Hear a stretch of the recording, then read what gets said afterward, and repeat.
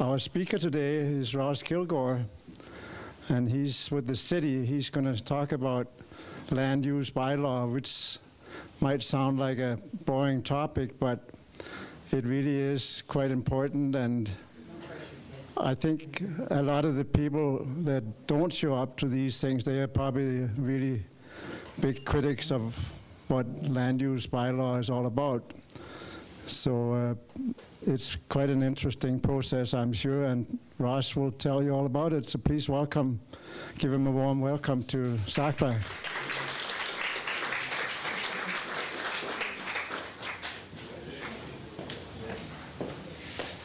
Thanks, Knut. Okay, everyone, good afternoon. Just gonna adjust the mic here, I'm a little bit tall. There we go. I hope you're all doing well. Thank you so much for having me here today to speak about this important topic. There's another name on there as well, Genesis Mileski, who's the other project manager on this project with me. She's currently on a beach in Australia somewhere, lucky her. So you've just got me today, I'm afraid. But this is an important project, and so I'm really excited to have this really exciting group provide your input and give us your questions on this as well. So I'm going to give you a bit of an overview of this project. It is a big project that's going to last about 3 years, but then we'll get specifically into the current phase of the project, phase 1 on social uses. So we've been doing a lot of engagement on that, and we'll talk to you about what we've been up to so far, what the next steps are, and so on. So the Land Use Bylaw, some of you may be familiar with this bylaw, but for those who aren't, the Land Use Bylaw is really like the development rule book for the whole city. So it sets out all the zones or land use districts that the city has, all the different rules for each one. You can see the zoning map here. And so in this map, every color represents a different land use district or zone. So one of the most common ones is low density residential, which you'll probably have heard of. And so that's kind of a pale yellow color. It's hard to make out here on this size of slide, but it makes up something like, I think, somewhere in the region of 75% of all of our residential areas in the city. Another district, for example, is downtown commercial, which is just located in the downtown. So most districts can be located anywhere in the city, but that one is specific to a particular geographic location. And then you'll notice in the northeast corner of the city, there's a lot of kind of purples and pinks. Those are industrial zones or industrial districts. So there's general industrial, heavy industrial, business industrial. And then the green colors you can probably make out are parks. So there's a park and recreation district. And so the Land Use Bylaw establishes all these different zones or land use districts. And it also has all the development regulations for the city. So all those details about things like what's the maximum height you can build to in a particular district, what's the maximum residential density in terms of the number of dwelling units per hectare that you can build in different districts. All of the uses that are allowed in each district, so those can be permitted or discretionary. So for example, in the downtown commercial districts, you'll have permitted uses like retail store, entertainment establishment, and so on. And then you'll have other ones that are discretionary, which may or may not be approved depending on various factors. So the Land Use Bylaw is obviously really important to our city in terms of where things can be built, redeveloped, existing buildings changed to different uses and things like that. So this is where the Land Use Bylaw fits in our sort of hierarchy of plans and regulations and acts. So at the top in the yellow you have the provincial level, so you've got the Land Use Framework and the Municipal Government Act and so on. Then you come down to a sub-regional vision, which is in the darker blue colour there. So we have an intermunicipal development plan with the county. And then in the bottom colour, the sort of lighter blue colour, that's at the city level. So that's where we work at the City of Lethbridge. So we have our municipal development plan at the top. That's a statutory plan that looks at the city as a whole and what types of development should happen and where at sort of a really high level. And it also looks at other aspects of the running of the city like services and so on. And then you get down to that bottom level where the arrows are, and that's the land use bylaw lives down there. So that's really, the land use bylaw is a tool that implements those higher level plans and policies like you would find in the municipal development plan. So the municipal development plan might talk about more kind of high level, slightly more vague types of policies like, we would support increasing density in existing neighbourhoods. But then once you get down to the land use bylaw, that's got the actual rules around that you have to work with. So it helps us implement those higher level policies.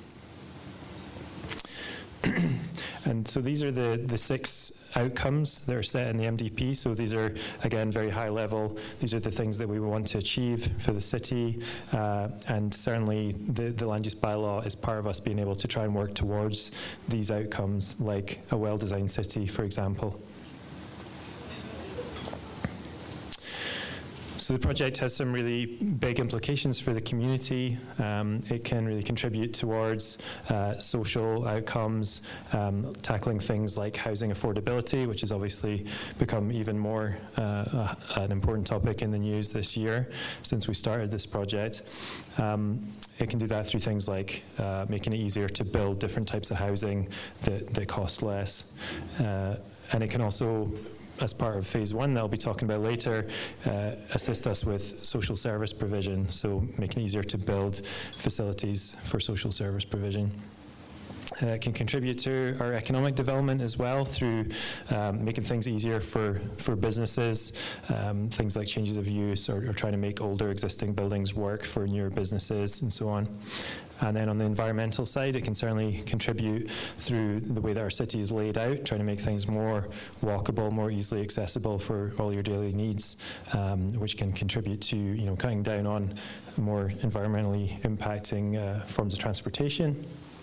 It can also have effects on the environment through things like landscaping rules, so things like low-impact development, where you try to, manage stormwater runoff and things like that as well, can be controlled through regulations in the land use bylaw too. So the reason why we're doing this project, we've had our current land use bylaw incrementally updated over the years many times. Is based on a land use bylaw that was originally created in 1986. So it's almost 40 years old, and though it's been tweaked many times over the years, additional districts added, rules changed, and so on, we haven't really taken like a holistic view of its role and its function since the 80s. So this is really a big opportunity to kind of take that step back, to almost start from scratch and kind of think about what's working, what's not working, what are people's visions for what they would like their community to be like in the future, their neighbourhood to be like, and try and write the regulations to get us towards that.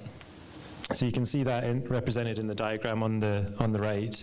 The idea here is that the plant, the visible parts that are above ground, are the outcomes that we get from the rules in the land use bylaw. So even though most people in the community wouldn't know what the land use bylaw is, it really has a big impact on what you see. So the rules in the land use bylaw are really like the roots of the plant. So requirements like minimum parking requirements, the different residential districts, what you can build, what are allowable uses, and so on.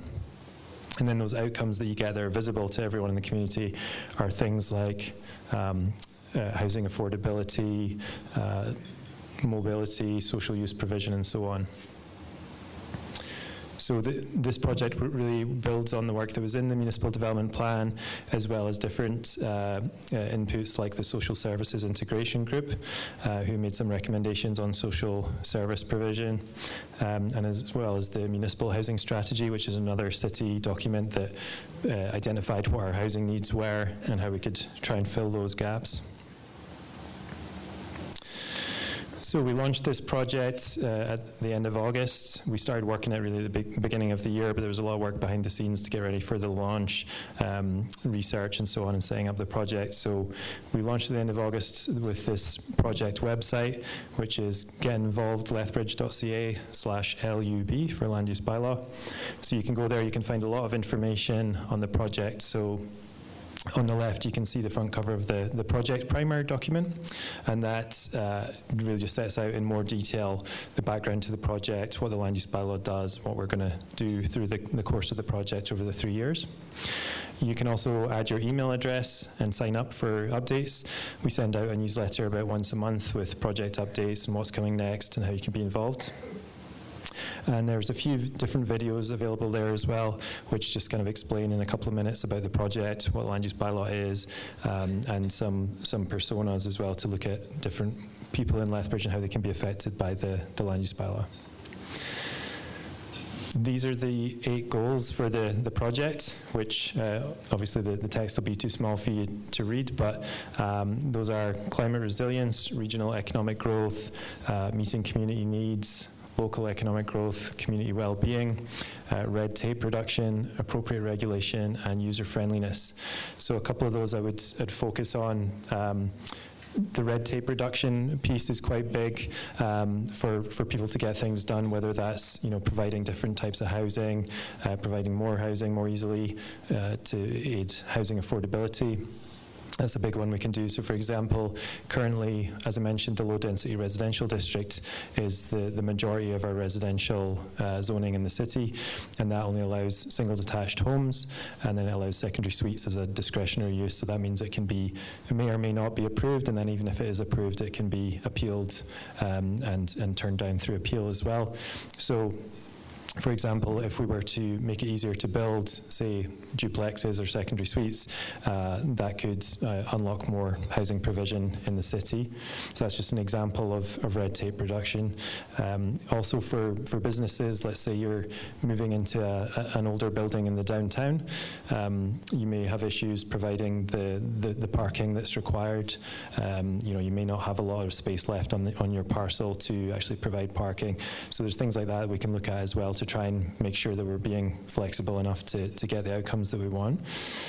And then on the user-friendliness side, what we've found is that the current land use bylaw is, I think, somewhere near 300 pages. It's basically written in very sort of legal language. And so even for relatively simple applications or inquiries from the public, they'll call us up, and they basically need us to kind of walk them through exactly what applies to them, what they want to do. And that could be something relatively simple, like adding an addition or something. But that's using up kind of staff time and resources as well.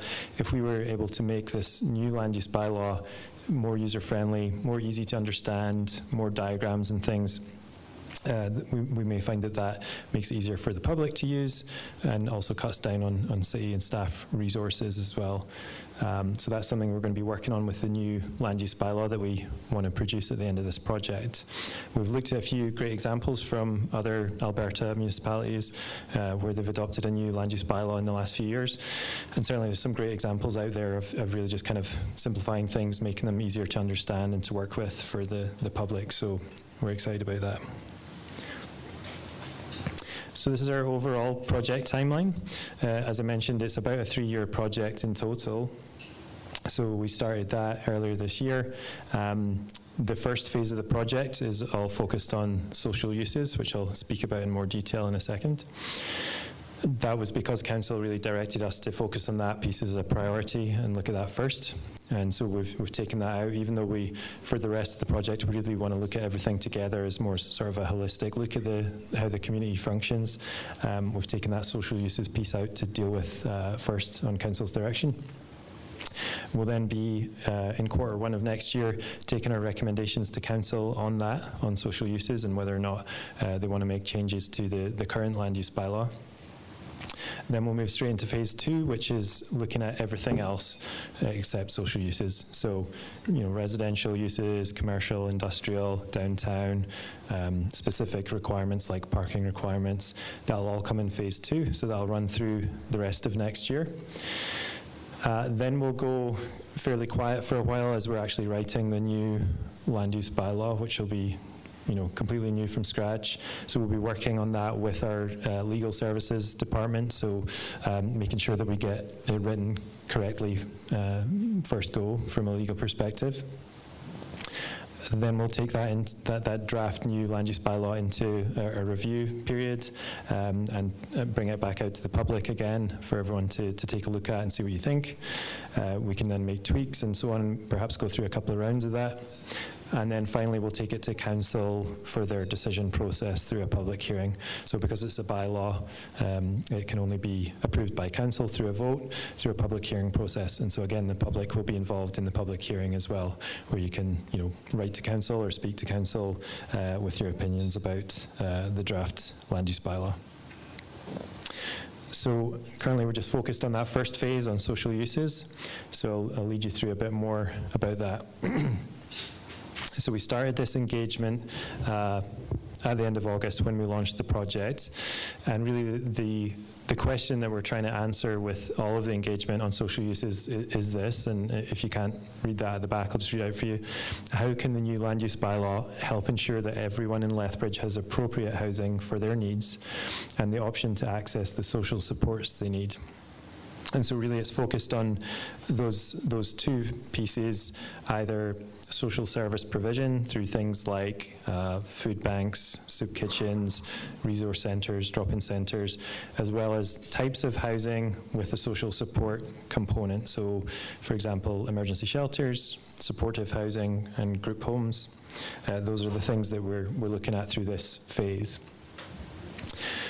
So we created this document called Decoding Social Uses. It's the first in what's going to be a series of these. So throughout phase 2 next year, you'll see a bunch of these coming out on different topics. So there'll be, for example, decoding downtown or decoding neighbourhoods and so on. So this one is a document that's on that project page that I mentioned earlier. You can download it and have a look through it. It's about 37 pages, and it does a few things. We wanted to really be transparent with this project, and so all of the best practice research that we did before the project launch, we really put into here. So we looked at other municipalities and what they've done around social uses, how they define them, where they allow them and don't allow them, any other types of requirements they have. So we looked at a range of cities. Some we looked at because they were in Alberta, so they're operating under the same Municipal Government Act that we are. So we looked at, Calgary and Edmonton, Medicine Hat, I think Red Deer as well. Then we looked at some other Canadian cities based on either similar size to Lethbridge or, just they had some sort of interesting approach. So I think we looked at Kitchener, Toronto, and I think somewhere else in BC as well. So you can see in this document what they've done. One thing I'd point out is that every municipality uses completely different definitions for these social uses. So we found it really hard to even find another municipality that defines food banks as a discrete use, which I thought was quite interesting, because here we have a food bank use definition, and those use definitions are really important because that is how you set up where uses are allowed or not allowed, right? So whether they're permitted uses or discretionary uses. Some municipalities take a really sort of super kind of liberal approach where they have just very few use definitions and they're very broad.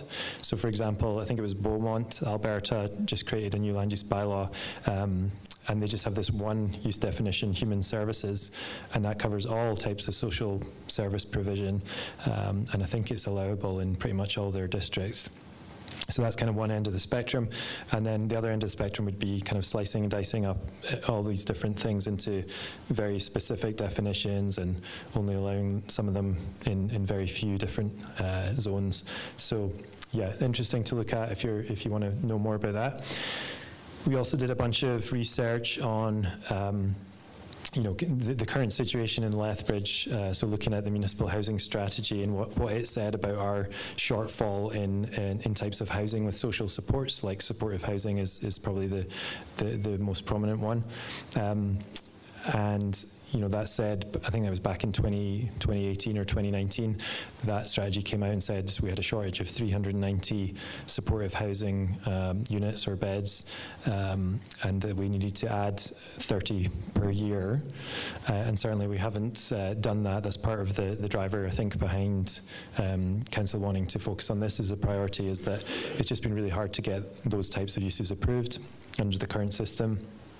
And so, nothing's changing.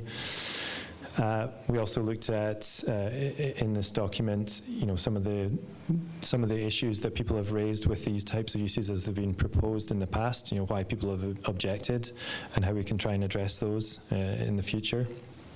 And so, I would encourage you to take a look at this document on the project site if you'd like to know more. This is a diagram from that document that provides an overview of our current social use definitions in our current land use bylaw and where they're allowed currently in our land use districts. So down the left we have a list of land use districts where they're allowed, and so you've got downtown commercial, general commercial, and so on. Along the top in the column headers we have the current social use definitions from the land use bylaw. So we have drop-in centres, food banks, group homes, resource centres, shelters, soup kitchens, and supportive housing. And what the greenish dots mean is that they're a discretionary use in that district. And then the yellow dot with the P in it means permitted use. So that's the kind where it's allowed by right, and the application basically can't be refused as long as it meets all the requirements. So as you can see, basically every social use in Lethbridge currently is a discretionary use, which means it's harder to get it approved. And even if it is approved, it can be appealed and then turned down on appeal.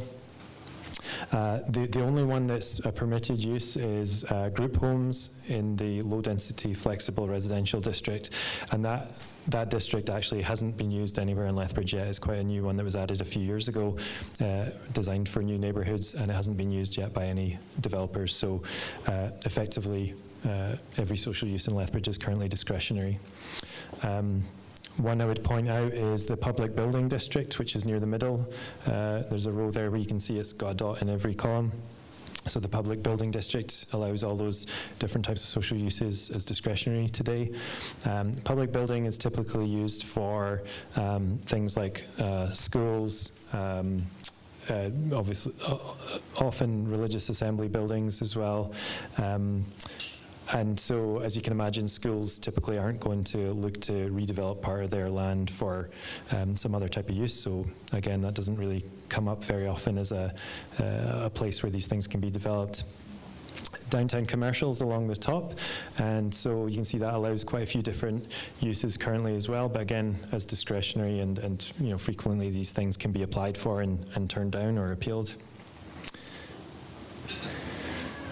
As I mentioned, part of what we're looking at as well is housing with social support. So this diagram is really important, and perhaps some of you are familiar with this. This is the housing continuum. We're using the definitions here that the CMHC uses, and so you have really a spectrum of different types of housing. Starting on the left, you've got homelessness, emergency shelters, transitional housing, supportive housing, community or social housing, subsidised market rent, private market rent, and then on the right you've got home ownership. And so the idea here is that people can move up or down this spectrum throughout their life as their needs change. And so I would imagine, most people in this room probably are homeowners or have been at some point. You may have been private market renters as well, or maybe you still are. Maybe some of you live in supportive housing or social housing. And so the idea here is that it's really kind of like stepping stones across a river. So if you have a series of stepping stones where you can freely move across, then people can move up and down this spectrum. However, if you have someone who gets stuck on one stepping stone because there isn't a next stepping stone to move to because there's no capacity, then everyone else starts to back up behind them and no one's making progress. So for example, if you've got people living in emergency shelters, and they want to move out into, transitional or supportive housing, but there's no capacity available for them, then people back up behind them and perhaps can't even get into the shelter just because the capacity is full. So what we need to try and do is ensure that we've got adequate capacity at each level of the housing continuum. So really what we're looking at in phase 1 of this project is just the highlighted ones on the left with the line above them. So homelessness, shelters, transitional or supportive housing, and community or social housing. So we will be talking about, private rental or ownership housing in phase 2 of the project. So we've done a whole bunch of different types of engagement through phase 1 of the project. We started off with a couple of online surveys when we launched at the end of August. One of them was just about people's engagement preferences for the project as a whole. But the big one really was about these social uses and people's experiences of them. What have they used in the past, or anyone they've known has used in the past, different types of housing and services, and where people feel that these types of uses are best located in the city. So we had 832 of those surveys completed, which was really question from Knud? 5 minutes, thanks. So 832 surveys, that's really a very high number in my experience for the city, so we're really happy with that. It's certainly higher than I've seen on other projects. We then had a series of in-person workshops, so 4 two-hour workshops, which people could sign up for. And that was just looking to get into those more in-depth conversations, rather than just the survey provides kind of a surface level, a bit of insight. So we had 49 people attend those. We held a series of pop-up engagement events. So the idea was to try and meet people where they're at, rather than asking them to give up their free time and come to City Hall. So we went to a couple of different grocery stores. We went to the library on the west side, different senior centres, the farmers market, 2 powwows. So all these different types of places just to try and get people to chat with us for a few minutes, learn about the project, raise awareness of it, ask them to fill out surveys. We also had a whole bunch of organisation meetings. I think we've had 14 to date, with a couple more coming. So we do a similar setup to this, where we'd present to an organisation on the project and get people's input that way, and direct them to the different engagement types as well. So the one upcoming engagement opportunity that I'd really highlight for you guys is November 15th, which is next Wednesday. We're going to be at CASA between 3:30 p.m. and 7:30 p.m. and it's just an open house, come and go as you please. So you can come for 10 minutes or an hour, whatever you like. We'll have a bunch of boards with information there, and we'll be looking to get your input. So what we're going to do there is just kind of present for the first time our draft recommendations on social uses that will be taken to council. And I say draft because at this stage it's really just saying, here's what we've come up with based on what we've heard from the public, the best practice research that we did. And we'll present that for public's feedback. And so you can see what we're thinking in terms of how we change our use definitions, where we allow them as permitted or discretionary uses, any other types of regulations that we've come up with. So I'd encourage you all to come at some point next Wednesday and take a look at those and give us your feedback. After that, we'll make any changes to those recommendations, and we'll be taking those to council for a public hearing. It's looking like next March. And I'd encourage you to, again, sign up on the project website here for updates, and we can email you and let you know when the public hearing's coming up as well. So that's where we're up to with the project so far, and that's the end of my presentation. So I'd just love to hear any questions or comments or thoughts you have. Thank you.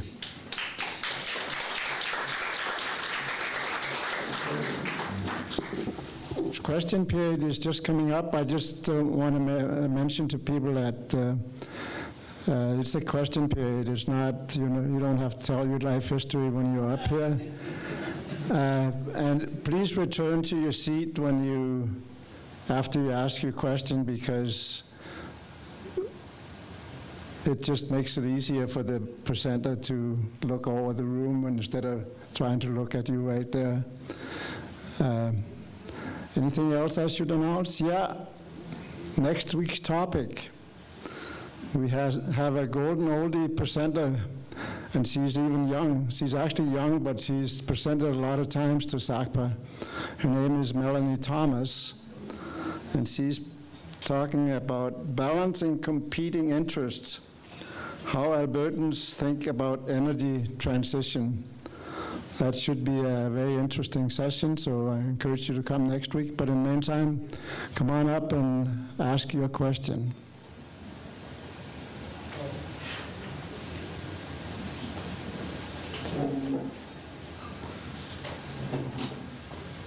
Hi, thank you for your talk. My name is David Major.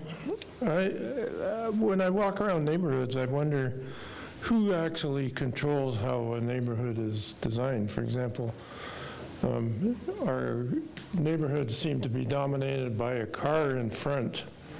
And I wonder why we couldn't have a neighborhood where a green space or a soccer field or something was the focus of the front of the house, but it seems like all we see is a garage. And I'm wondering, who has the most control, you or the developer? Thanks, that's a great question. So really, if we're talking about new greenfield neighbourhoods where they're being developed for the first time by a developer, then it's really a mixture of both. So the land use bylaw certainly has or can contain regulations about those types of things. So for example, the number of parking stalls that are required off street, the minimum and maximum setbacks. So you could, if you didn't want, driving or a parking pad in front of the house, you could have a maximum front setback that was too short for a parking stall. I mean, you could even just straight up say that they're not allowed. So certainly the land use bylaw can do things like that. Currently it doesn't. The RLF district, the low density flexible residential district that I mentioned, is a new one from a few years back that hasn't been used yet. That tried to start doing things like that, or at least making them possible. So for certain uses like townhomes, I think the maximum front setback was really short, like maybe 4 meters, so it wouldn't be enough for a stall, but it was trying to create that sort of pedestrian-oriented built form. So you've got, people coming and going in the fronts of buildings and then parking off the rear lane. One of the issues can be that putting in a rear lane obviously uses up more land, and so quite often developers don't like that as much because they would rather provide more lots that they can sell rather than having a lane. And so then obviously if you don't have the rear lane, it basically has to be front parking, or you remove minimum parking requirements and then there doesn't have to be any off-street parking. So there's different options there. Certainly that's something that we'll be looking at in phase 2 of the project when we get to more general look at housing and neighbourhoods. So I'd encourage you to keep an eye on that. But yeah, certainly for new greenfield neighbourhoods, the developer has a big say over what that neighbourhood's going to look like within the boundaries set by the land use bylaw.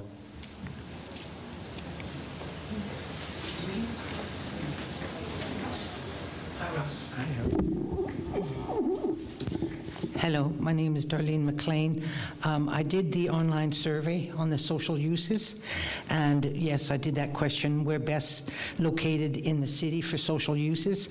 I've been doing these kind of surveys at least since the early 90s, and they usually inevitably slip in a question of that nature. And sometimes I'll even ask, where would you like to see multifamily, blah, blah, blah, in town, north, south, west, whatever. And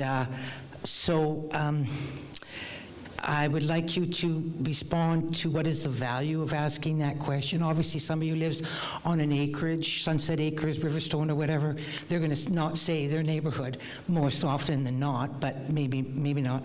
And anyways, And what do you say to people that find that a bit of a politicized question and that might consider it the city trafficking in divisiveness when they ask those sort of questions? And because there seems to be a history of the rules. The ideas of the ruling class are usually the ideas that rule, is if you follow MPC and SDABs and who gets direct control and who doesn't have to have direct control and all this other sort of stuff. So again, basically, if you could answer that, focusing on what's the value of that question. I know the opportunity Lethbridge, they have internal discussions, and maybe that's valuable information for them. But at any rate, if you wouldn't mind addressing that. Thank you. Sure. Thanks, Darlene. So the first part of the question about why we asked in the online survey, which places in Lethbridge do you think these types of social uses should be located? The question was really designed to get people's thoughts and concerns about, whether it's housing and social supports or social services, where they're best located, because that's a major part of what the Land Use Bylaw does, is determines where these uses can be located. So with the diagram I showed you with all the permitted and discretionary uses in the table, obviously, you could see that some districts allow uses and some don't. Like downtown commercial is one of the more permissive ones currently, public building. So we wanted to hear what people's concerns are. And then you asked about Opportunity Lethbridge. So Opportunity Lethbridge is a department within the city that's essentially the city's land developer. So they do some land development in greenfield areas on the edge of the city. They're not involved in this project, other than perhaps being consulted in the same way that other city departments would be. But this project's run within Planning and Design Department that I work in. And I think you talked about divisiveness. Certainly, we're not looking to be divisive with this project. On the contrary, we're looking to hear from a wide spectrum of folks about their vision for the way that the city should develop in the future. Specifically in phase one, obviously on social uses. One thing I think has been interesting through this public engagement is that I think in the past, when social uses were proposed, something like supportive housing, for example, was proposed, you would hear a lot of people saying, we don't need this, we don't need this use. That's not the case anymore. I think there's been a real shift this year where people are starting to be kind of fed up with the status quo and all the issues that we see on our streets, and they want something done about it. And so what we heard pretty much universally through the public engagement was that something needs to change, and whether, a lot of the time still, as you said, people don't necessarily want things built close to them. They do want them created somewhere. And so that's kind of the tough part now about shifting from that public engagement to coming up with recommendations for actual changes, is that, pretty much across the board we would hear people saying, yes, we need more of these types of uses, we need more supportive housing and whatever else. But quite often it was, just my neighbourhood's not the right place for it to go. So how do we kind of reconcile those two things and come up with some actual good locations for these uses? And that's what we're working on right now. Okay.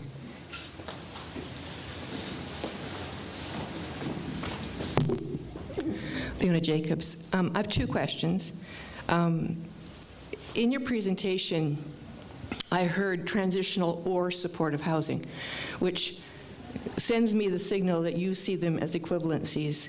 And so if they're equivalencies, why do you have two things? Maybe you want to differentiate and explain that. And the second question is that in your slides, I was left with the impression that a lot of the engagement is with people who are maybe not the users of these social services. And so to what extent and how are you actually gathering information from the people who might actually be using these services? When I listen to newscasts about homelessness and other things. There are some very articulate people that they managed to find to talk about these things. And so to what extent are you getting into that community to find out what they maybe think about the issue? Thank you. Great questions. So the transitional versus supportive housing, on the diagram I showed, that's the definitions that the Canada Mortgage and Housing Corporation uses. Currently in our land use bylaw, we don't have a definition for transitional housing, so currently it would just probably fit under our definition for supportive housing. The way the CMHC defines it is transitional housing is where the person living there probably has an end date where they're going to be leaving because they're there specifically to deal with some sort of issue, whether it's like a medical issue or a disability or something that they're going to be able to recover from and move into a different type of housing. Whereas supportive housing, the way the CMHC defines it is more permanent, so it's, you can't live without these supports. So that could be like some type of seniors housing where you're not expected to get better and then kind of move out into rental housing or whatever else. So yeah, currently we just have a definition for supportive housing, but that doesn't need to be the case in the future. When through these changes, we could look at splitting them up if that's something that has some sort of value to it.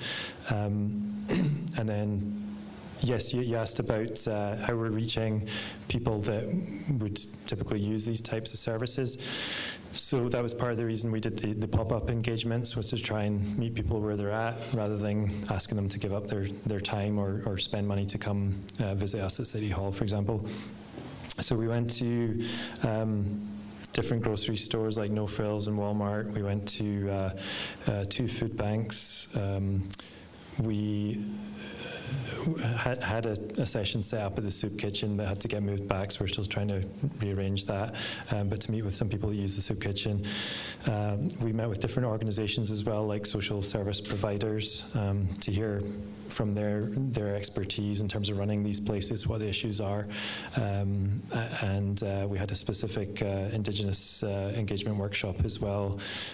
So for example, we met with the Aboriginal housing group.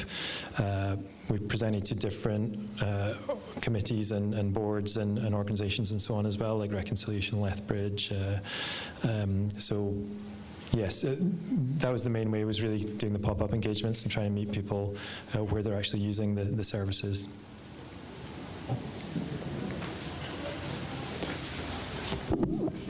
Barb Phillips. Thanks, Ross. A very good presentation, and I'm glad our City Council and your group is focusing on the social issues first, because we all know last year 452 were way over on the left there in that houseless category, and I'm sure it hasn't gone down.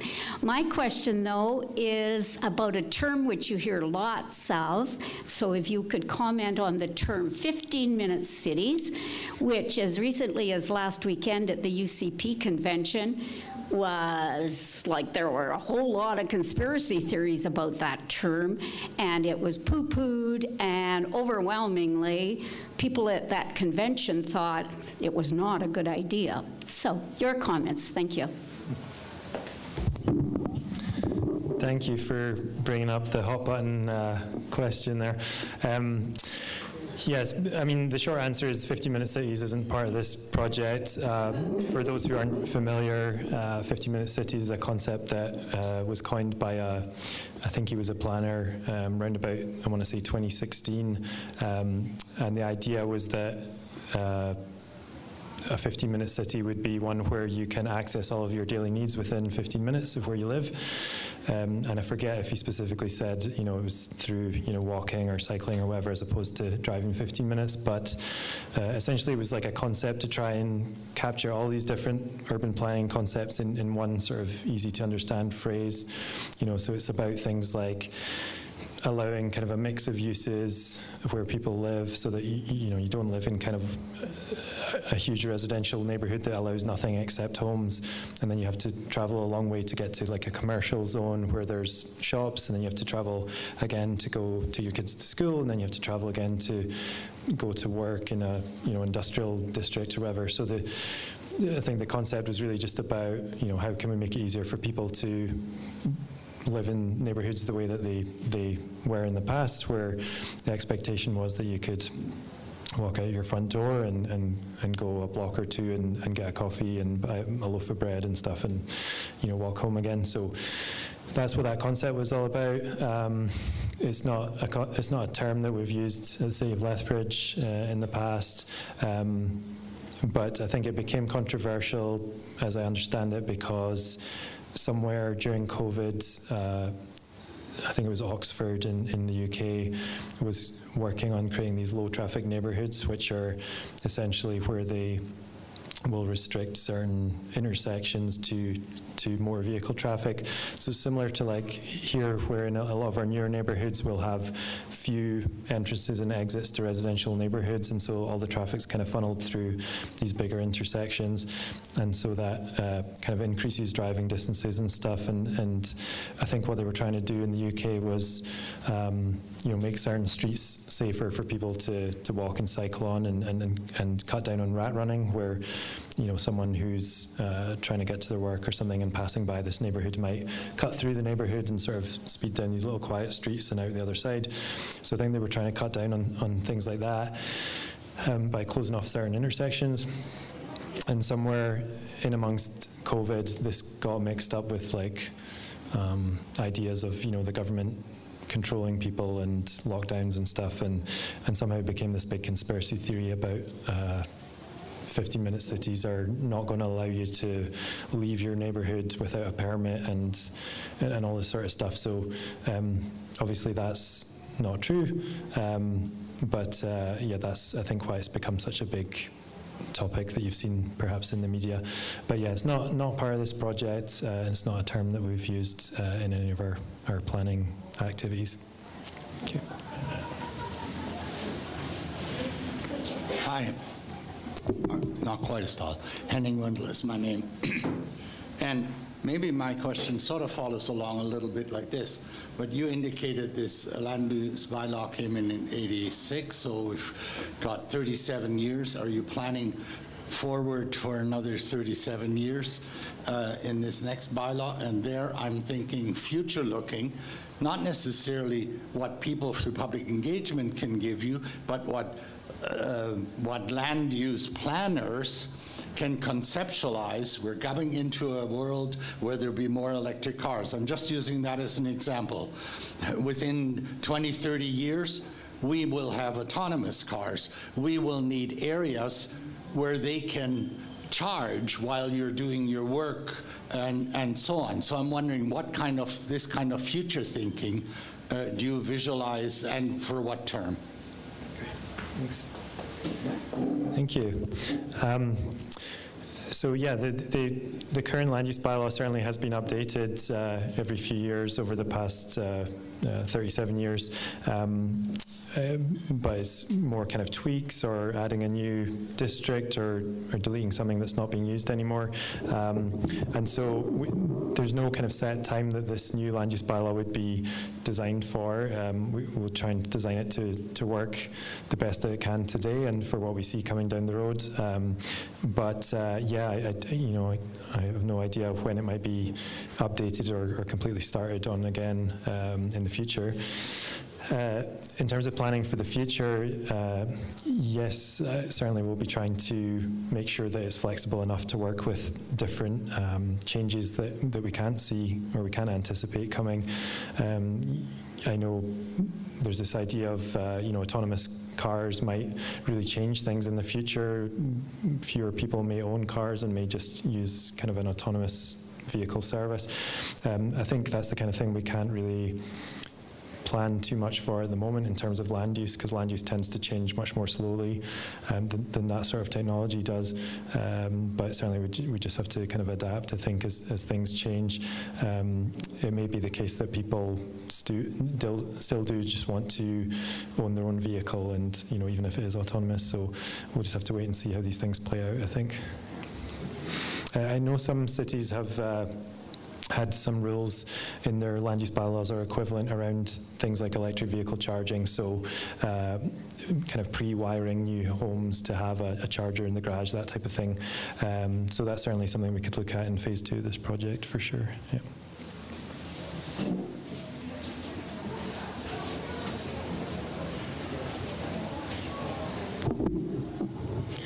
Ross. Bev Mundell-Atherstone.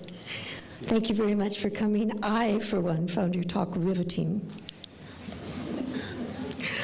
Okay, as you know, I've been to council many times when you're bringing forth bylaws, and I know that council in the past has used up a lot of time, and Lethbridge Housing Authority has had to come before council on just minute changes where the number of houses they wanted to build in supportive housing or something just exceeded the bylaw by 1 or 2 persons, and this, you said, would be taken care of in this new bylaw upgrading. So commendations for doing that, because that'll save time and money and person hours. My 2 questions have to do with the mandate. You mentioned that you would ensure adequate capacity for shelters. As Barb, where are you, Barb?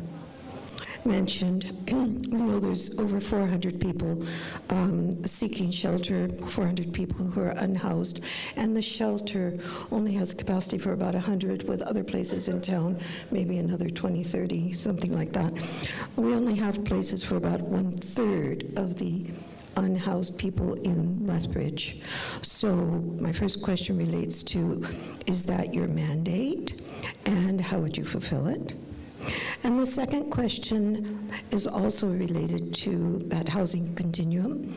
You said that 4 years ago you were short 390 beds, and that the mandate was to add 30 beds per year, which would mean that now we were in a further deficit of 120 beds. How could that happen when that was the mandate, and who is to fulfill that, and is that taking place, or is that in the future? Thank you, Ross. Thanks, Bev. Community social development is a different department at the city who looks after funding of different types of housing, social services for the city. So the city owns the land that the shelter is on, and community social development oversees the lease agreement with the operator. And so through actions like that, either being the landlord essentially, or providing grants, they have certain amounts of input into different types of social services in the city. So they work on things like, expanding shelter capacity if it's needed, things like that. The Land Use Bylaw has something to contribute in terms of whether it's possible at all to get something like that approved. So if you wanted to open a new shelter, let's say, you would need to find land that's currently zoned for a land use district that allows shelter as an allowable use. If you can find one that was zoned that would allow shelter, you would have to apply to rezone it, that piece of land, to something that does allow shelter. If you get that rezoning through council, again, it's a bylaw, so it goes to council for a vote through a public hearing. If that was approved by council, you'd then apply for your development permit. And so there's a number of hoops to jump through that are all down to the Land Use Bylaw regulations. So the Land Use Bylaw can make that easier or harder based on the rules in there. And so that's what we're trying to do through phase 1 of this project, is look at how we can make things easier. Once those rules, assuming that they actually are passed by council in Q1, once those rules would be in place, then any operator, whether it's Lethbridge Housing or the city itself or some other operator from out of town, they can then use those rules to apply for, whether they need a development permit or a rezoning or whatever. So yeah, it's not really the mandate of this project to ensure that spaces are provided. We're just looking at the rules that make that easier or harder. For example, you mentioned Lethbridge Housing. They had a rezoning that was passed by council back in, I think, July or something this year. And so that was for a new supportive housing development on Stafford Drive North. And so that'll provide 30 supportive housing units or beds. So that was approved. but certainly over the last few years, we've had a number that have been turned down. So I think it was 2019 and 2022, looking at those full years, I think we had one development permit application was approved out of 14, I think it was, and 0 out of 3 rezonings were approved. And so that kind of led to the impetus for this being looked at as a priority, because it's just, the current rules just weren't or aren't working, I guess. But as I mentioned earlier, I do think that we're starting to see a shift this year where there's more support for these types of developments happening, like we saw with Lethbridge housing this summer. There was, for the first time I've ever seen, a majority at that public hearing spoke in favour of the supportive housing being approved. Certainly there was a number of people spoke against as well, but there was more than half were in favour. So I do think we're starting to see a shift there where people are kind of fed up with the status quo and the continuous issues that we're seeing on the streets and wanting something to change to try and address that.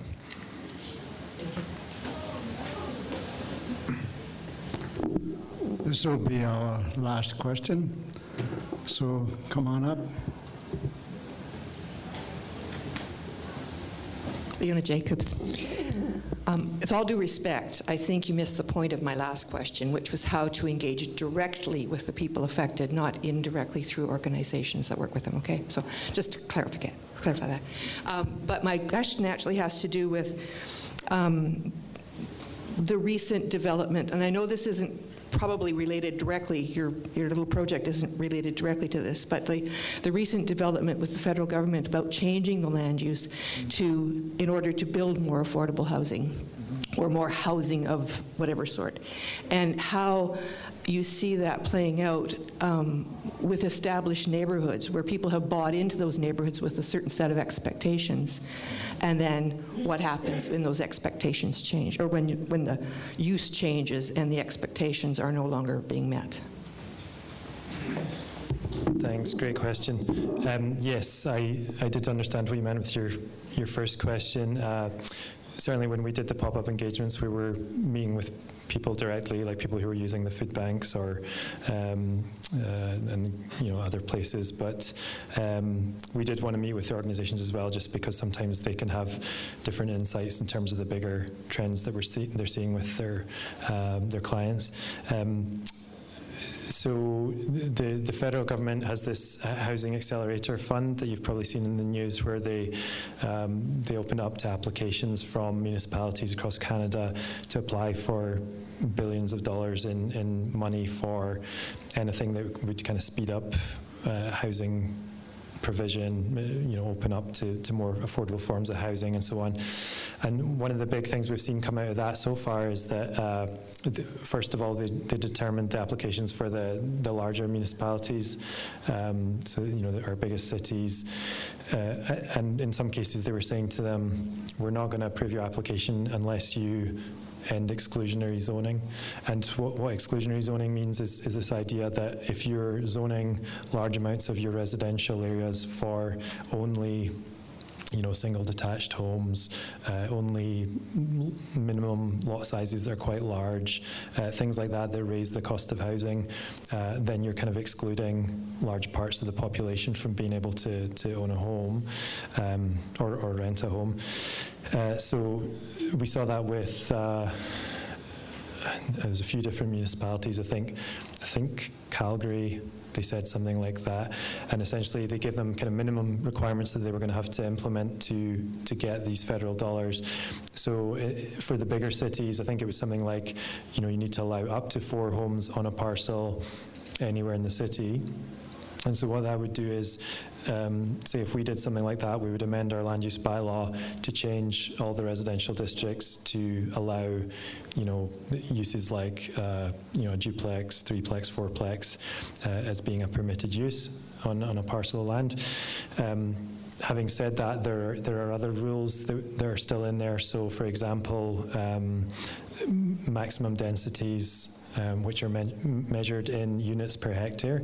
So you look at the number of units, let's say it's 4 units on a lot, you measure the area of the parcel in hectares, and you divide one by the other to get that density. So in our low density residential districts, there's a maximum density of 25 units per hectare, and then you get into higher density districts and that number goes up, what's allowed.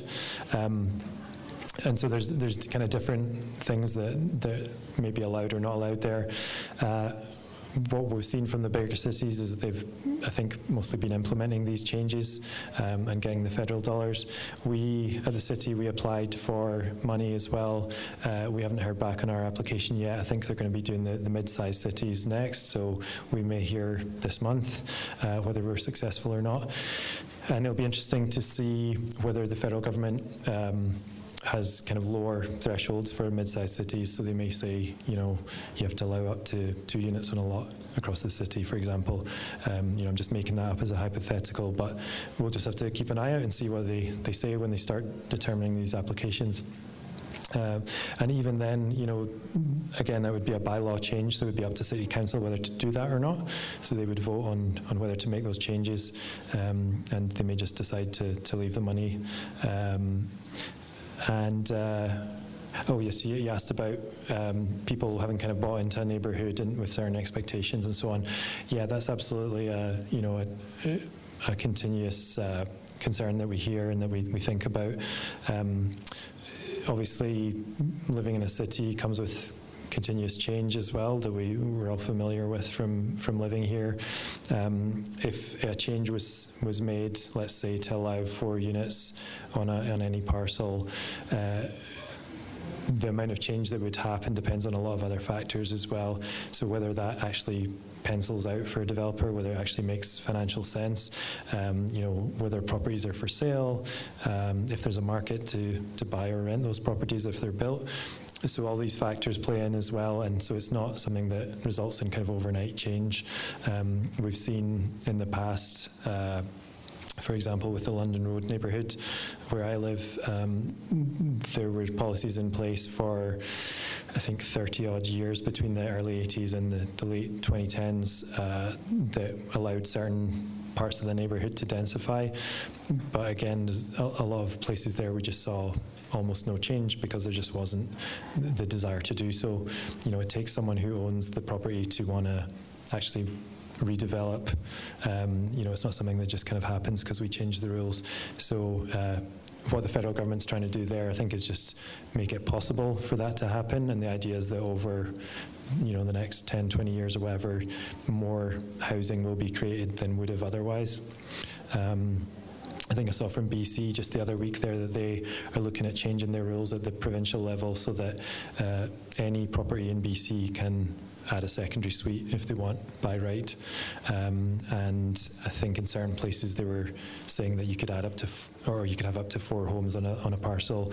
And their numbers, their prediction was that by 2030, I think it was, that could add an extra 130,000 homes across the whole province.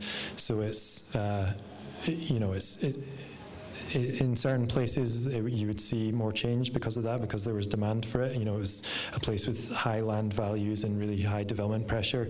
In other places you just wouldn't see much change at all because the numbers just don't make sense to redevelop for a 4-plex or whatever have you. Yeah. Unfortunately, I hear rumors that the province is pushing back against federal money coming directly to the cities, but that's a different story. Before we give you a big round of applause, do we have a take-home message for the audience? You bet. The big take-home message is please to come to CASA next Wednesday, November 15th, anytime between 3:30 p.m. and 7:30 p.m. And we'll share, what we've heard throughout this Phase 1 engagement. You can see what other people said, and then you see what we're thinking of recommending to Council. So, yeah, thanks very much for having me. Hope to see you next Wednesday.